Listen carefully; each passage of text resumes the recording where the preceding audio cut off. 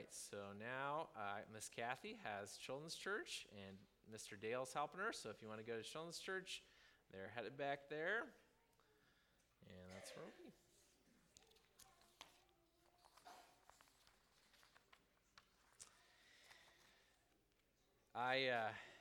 I realize in moments like earlier that probably I'm not best fit to be a dad, because when they're sliding across the altar, I can't help but laugh. And that's probably not the reaction you should have. But anyway, thank you so much for your gifts for us, and for all the ways that you've made this a Merry Christmas season for us, and we hope that'll be the case. Hopefully you have the chance to come out tonight and hear the radio show. If you can't make it out tonight for whatever reason, we're going to broadcast it on Facebook as well. There'll be something special about coming out in your car and listening on the radio and getting some hot chocolate. But if you want to stay home and listen to it on Facebook, you can, and it should be available also later on if you can't catch it at the time because you have another commitment. But we have a lot of folks from our church are going to be a part of it, and I'm looking forward to that. It'll be a great experience and a fun time. Always one of my favorite stories is the Christmas Carol. You know, it took me a while to like the book of Revelation. And I say that as somebody who has liked the Bible for a really long time. As long as I can remember reading, I can remember liking the Bible and liking stories in the Bible. But there were different times in my life where I liked some stories better than others. When I was a young boy, I just really enjoyed all the stories of kings and prophets and warriors. You know, I just enjoyed that kind of mindset and those kind of stories that I would hear. Of course, always loved the stories of Jesus. But I think it took me a long time to fall in love with the book of Revelation. It probably only happened over the past 5 to 10 years of my life. And I think probably part of what it takes to fall in love with Revelation is experiencing life and realizing that, man, we really do need a Savior to show up. We really need a Savior to show up and speak hope to us when there doesn't seem like there's any hope. And I was reminded of that this past week as I looked at the situation of my friends who lost their 2-year-old daughter, and just the world that we live in where things like that happen, and you know that they should never happen. You know it just breaks your heart, and you can't figure out why, and you need someone to speak to you a word of hope. And I shared some of this in an email if you read it, but if you didn't, I'll just share a little bit. There's a guy named Dale Allison who writes a great book called Jesus, the Millenarian Prophet. And he says, Jesus, the herald of judgment and salvation, says the only things worth saying. His dream is the only one worth dreaming. If our wounds never heal, if the outrageous spectacle of history filled with cataclysmic sadness is never undone, if there is nothing more for those who were slaughtered in death camps or for 6-year-olds devoured by cancer, then let us eat and drink, for tomorrow we die. If in the end there is no good God to calm the sea of troubles, to raise the dead, to give good news to the poor, then this is indeed a tale told by an idiot, signifying nothing. And in this book, Allison does a great job explaining how Jesus shows up to say, this world full of tragedy, this world full of brokenness, there is hope, and I'm offering it to you in relationship with God that I'm showing you. And the writer of Revelation, his whole life and his existence has been taken over by this belief that Jesus is the true king who was promised, and only faithfulness and to worship him, to follow after him, gives us hope for existence.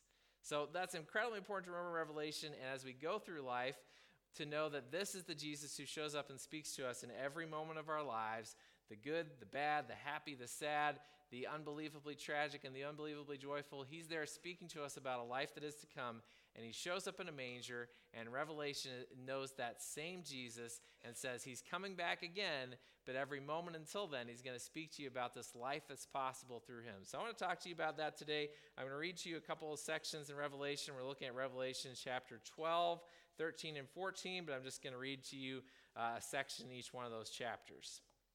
So first, we're going to read Revelation 12, verses 1 through 12. A great sign appeared in heaven, a woman clothed with the sun, with the moon under her feet, and a crown of 12 stars on her head. She was pregnant and cried out in pain as she was about to give birth. Then another sign appeared in heaven, an enormous red dragon with 7 heads and 10 horns and 7 crowns on its head. Its tail swept a third of the stars out of the sky and flung them to earth. The dragon stood in front of the woman who was about to give birth so that it might devour her child the moment he was born. She gave birth to a son, a male child, who will rule all the nations with an iron scepter. And her child was snatched up to God and to his throne. The woman fled into the wilderness to a place prepared to her by God, where she might be taken care of for 1,260 days. Then war broke out in heaven. Michael and his angels fought against the dragon, and the dragon and his angels fought back, but he was not strong enough, and they lost their place in heaven. The great dragon was hurled down, that ancient serpent called the devil or Satan, who leads the whole world astray. He was hurled to earth and his angels with him. Then I heard a loud voice in heaven say, "Now have come the salvation and the power and the kingdom of our God and the authority of his Messiah, for the accuser of our brother and sisters who accuses them before our God night and day has been hurled down. They triumphed over him by the blood of the Lamb and by the word of their testimony. They did not love their lives so much as to shrink from death. Therefore rejoice, you heavens and you who dwell in them. But woe to the earth and the sea, because the devil has gone down to you. He is filled with fury because he knows that his time is short."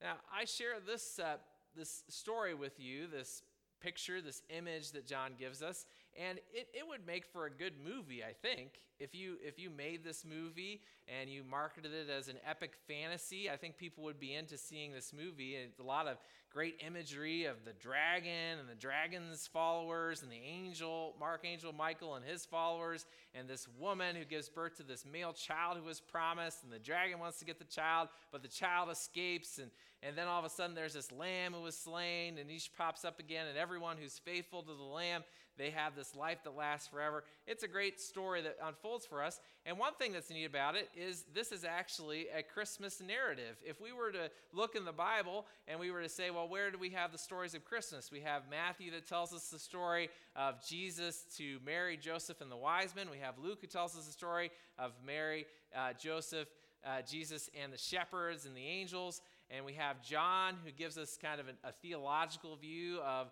the Word became flesh and made his dwelling among us. We have seen his glory, the glory of the one and only who came from the Father, full of grace and truth. Mark doesn't give us a Christmas narrative, but Revelation does. Revelation's Christmas narrative is right here. It's the woman who gives birth to the male child who was promised to rule all nations. And so he's unpacking for us here the story of Christmas and continuing it in the work of the church. So that's something that we should notice.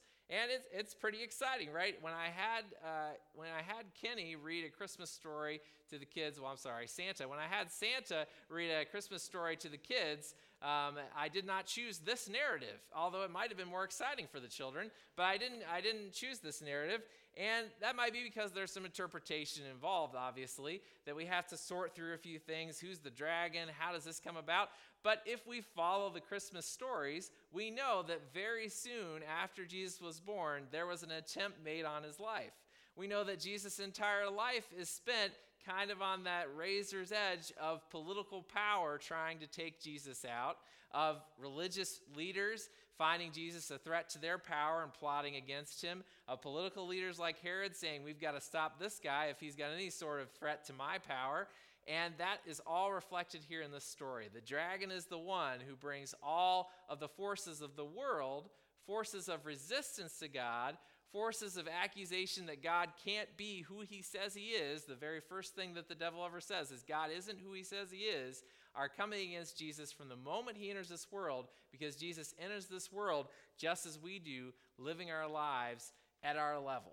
That's all reflected here in this passage. Now, this passage, it's probably not that we should look at this idea of the woman here who, it says, the woman's clothed with the sun with the moon on her feet and a crown of 12 stars on her head. She was pregnant, cried out in pain, was about to give birth. And as we follow her here, John seems to be talking about a broad vision here. It's not just Mary. Yes, it does refer to Mary. Obviously, Mary gave birth to Jesus. And we know her obedience to say, yes, may it be to me as God has said, that is the whole opening of Jesus is entering the world through the obedience of this woman who says yes to God's plan. But Mary is also an image of what's to happen in the church. The church is meant to live into that mindset of saying yes to God, whatever he wants for us. So John's got both of those images in mind here. The woman is not only Mary, but it's also the church who brings Jesus into the world each and everywhere we go. This is actually made really clear for us if you read the Gospel of Luke and then you read Acts. At the beginning of Luke, the angel comes to Mary and says, the Holy Spirit will come upon you, and the child to be born will be called the Son of God. At the beginning of Acts, Jesus turns to his disciples and says, the Holy Spirit will come upon you, and you will be my witnesses. And they're the exact same phrase. Luke wants you to know the same message that Mary got is the message that God is giving for you. Jesus wants to be born into the world each and every day in a little way through you. Now, know at all, I don't want to tell Mary that when I experienced Jesus entering the world through me in my life is the same thing as giving birth, because I've been there in the room, and I know I can't compare to the amount of strength and power it takes to bring a child into this world. But what the passage is saying here is that God is birthing a new life, a new experience of existence through Jesus entering my physical body and displaying his life to the world. And John has that same mindset here, and you look at this passage, and it's the hope for the entire world. Now, I don't want to spend a lot of time talking about Satan because he doesn't deserve it, but this passage talks about this idea of one who opposes and accuses God's people. And we know that happens. We know that the world is full of opposition to God and God's plan. God does not desire for there to be war in the world. God does not desire for innocent lives to be lost. And we know that all that is connected to the brokenness in the world around us. And the devil is directly a part of that accusation, that movement against God, that opposition, and Jesus speaks into the middle of that. Now, I love a couple things about how it shows here that the devil is defeated. It says that the devil's defeated because they triumph over him by the blood of the Lamb and the word of their testimony. Again, it's the sacrifice, the sacrificial love. It's the faithfulness to proclaim the truth and the love and the good news that Jesus brings that brings victory over all evil, over the devil, over any forces that oppose us.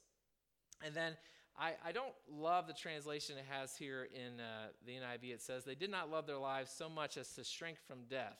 But literally, it should probably be translated that those who followed after Jesus loved their lives too much to shun death. And you can see why they may be translated a little differently, because that sounds contradictory. Yeah, I love my life so much that I will not shun death.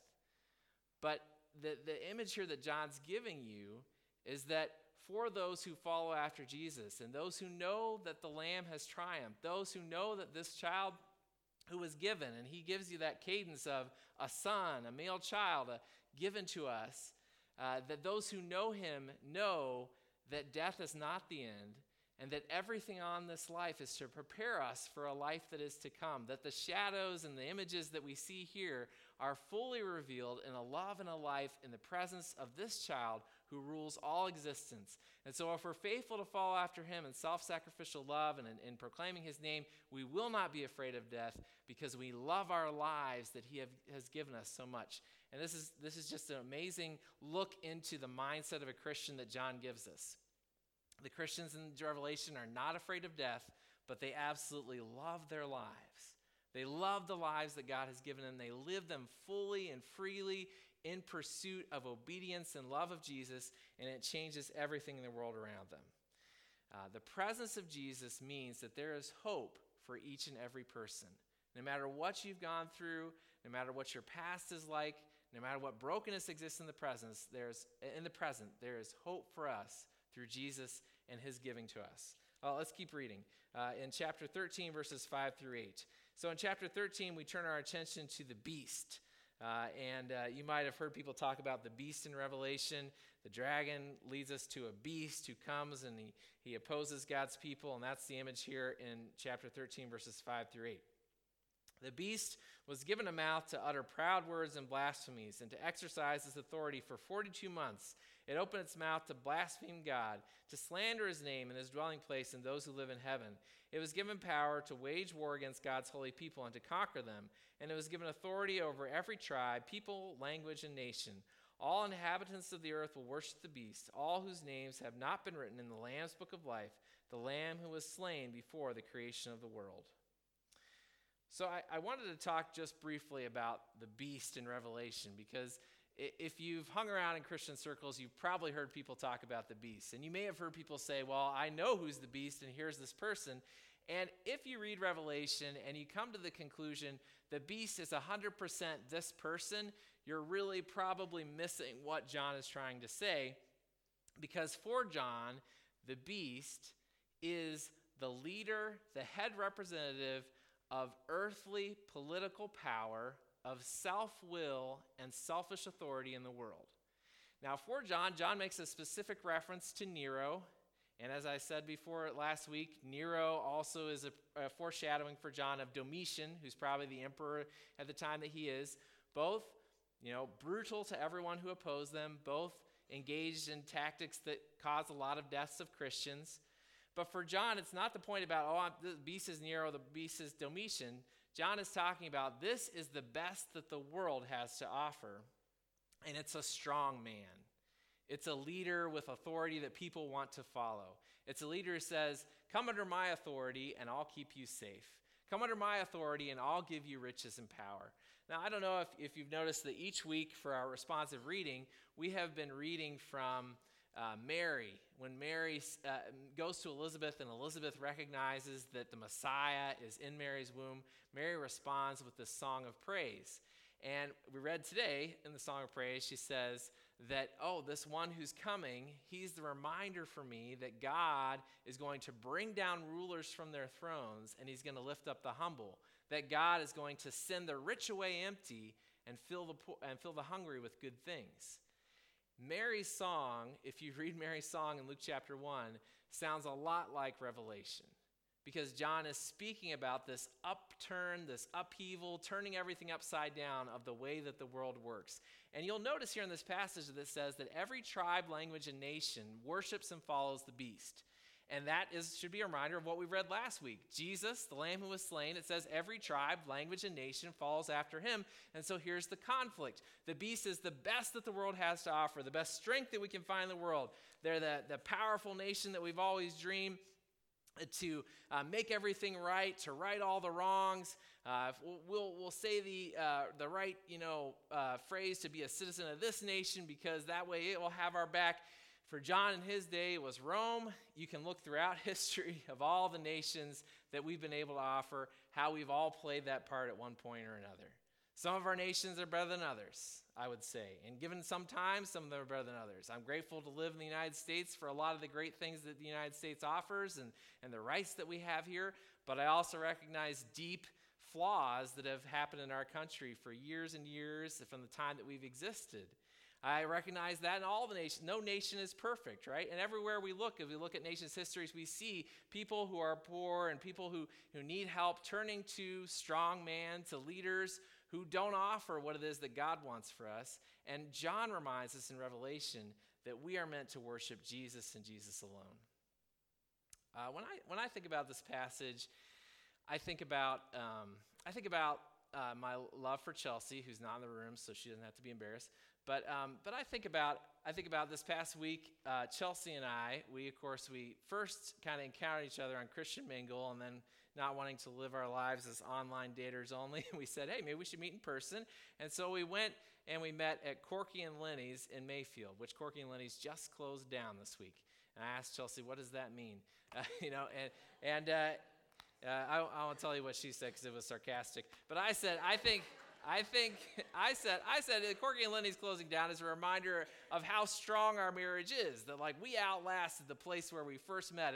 And when I proposed to Chelsea, I made a scavenger hunt where we went all over to different places we'd gone on dates. And we went to Corky and Lenny's, and a very flustered waitress tried to help me get her to the next clue when I walked into Corky and Lenny's. And I'll have all those memories, but that place is closing down. It's not going to be there anymore. And that's a little sad, right? That's sad to think about. But I'm happy to know that, hey, my commitment to Chelsea goes way beyond that. Even more so, as I thought about Corky and Lenny's closing down, I realized that my love for Chelsea is going to last a lot longer than anything on this earth. And the way that you can know that is that the little creatures that were sliding up and down the altars, those things are eternal. Their lives will last forever. And Chelsea and I created those things with the help of Jesus, obviously. It was his design. He brought them, but we brought those about. They are forever a reminder and an image of my love for Chelsea and her love for me. And so despite what Chelsea will say, which is Jesus says there's no marriage or giving a marriage, so in heaven we're probably just platonic friends. Despite what Chelsea says, I want you to tell her today that my love for her is going to outlast the stars. The stars that burn out, they will last. And I know it because I saw those kids slaving up and down the altar. They are a reminder to me that my love is going to continue. The eternal nature of that is not going to leave. In the same way, in this passage, when John is talking about the beast and the best that the beast has to offer and what the lamb has to offer and what the child who rules with an iron scepter has to offer, he's saying the love that you experience, the life that this one offers you, outlasts anything the world can provide. It's what you were made for. It's why you love. It's why you live. It's this one who's been promised, and nothing the world will offer will ever be able to compare. All right, one little spot I want to close with in Revelation 14, 6 through 8. Revelation 14, 6 through 8. Then I saw another angel flying in midair, and he had the eternal gospel to proclaim to those who live on the earth. That word gospel is good news. So think of angels flying in the air saying good news. Does that sound Christmassy to you? Sounds Christmassy to me. Proclaim to those who live on the earth, to every nation, tribe, language, and people. He said in a loud voice, fear God, give him glory, because the hour of his judgment has come. Worship him who made the heavens, the earth, the sea, and the springs of water. The second angel followed him and said, fallen, fallen is Babylon the Great, which made all the nations drink the maddening wine of her adulteries. Now, I enjoy this passage because, for one, when it says the angel cries with a loud voice, it reminds me of walking into any store with Elliot, who speaks in volumes that no one should speak in and doesn't understand that there's such a thing as an inside talking voice and a shouting voice of the same thing. That angel seems to be that way. He just says everything really loud. And he proclaims good news. And the good news is judgment has come. Isn't that funny? Here in this passage he says, good news, everybody, judgment. You're like, that doesn't sound great, angel. Go on. And as he goes on, he talks about this idea that Babylon has fallen. Now, there are a couple times in Revelation where this angel speaks of Babylon falling, and then all the saints who are gathered before God's throne sing about Babylon falling. So for John, Babylon represents Rome. It represents all political powers. The beast is the head of Babylon. Babylon is this image, as we saw, Babylon comes in and destroys God's city and takes away God's people. Babylon is the image of the best that political power has to offer coming against God's people, and it's fallen. So today, I wanted to try to get us into this mindset. So I decided you have a pastor who is like a theater kid and stuff, so I better do something at least a little bit different. And so my idea today is this, okay? When you think about Revelation, and you think about the good news of the angel, when you think about the Christmas story as John presents in Revelation, and its reflection and how Mary speaks of Jesus coming and how he's bringing down the rich from the rulers from their thrones and he's sending the rich away empty.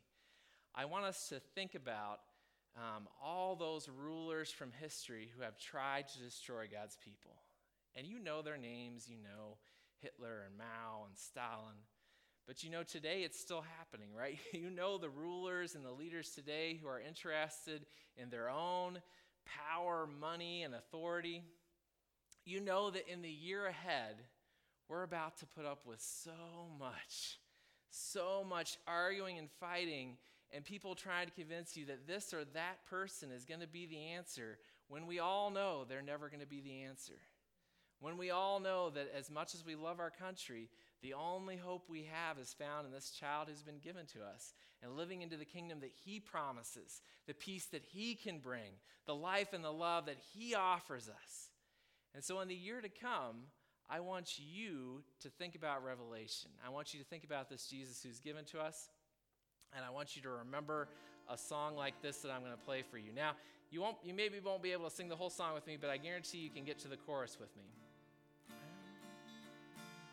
Hail the day so long expected. Hail the year of full release. Zion's walls are now erected, and her watchmen publish peace. Through our are Shiloh's wide dominion. Hear the trumpet loudly roar. Babylon is fallen, is fallen, is fallen. Babylon is fallen to rise no more. That's the part you can do. Babylon is fallen, is fallen, is fallen. Babylon is fallen to rise no more. All her merchants stand with wonder. What is this that comes to pass? Murmuring like the distant thunder, crying, oh, alas, alas. Swell the sound, ye kings and nobles, priests and people, rich and poor. Babylon is fallen, is fallen, is fallen. Babylon is fallen to rise no more. Babylon is fallen, is fallen, is fallen. Babylon is fallen to rise no more. Blow the trumpet in Mount Zion, Christ shall come a second time, wearing a robe that's dipped in his blood, washing with redemption's flood. Babel's garments we've rejected, and our fellowship is o'er. Babylon is fallen, is fallen, is fallen. Babylon is fallen to rise no more. Babylon is fallen, is fallen, is fallen. Babylon is fallen to rise no more. Babylon is fallen, is fallen, is fallen. Babylon is fallen to rise no more.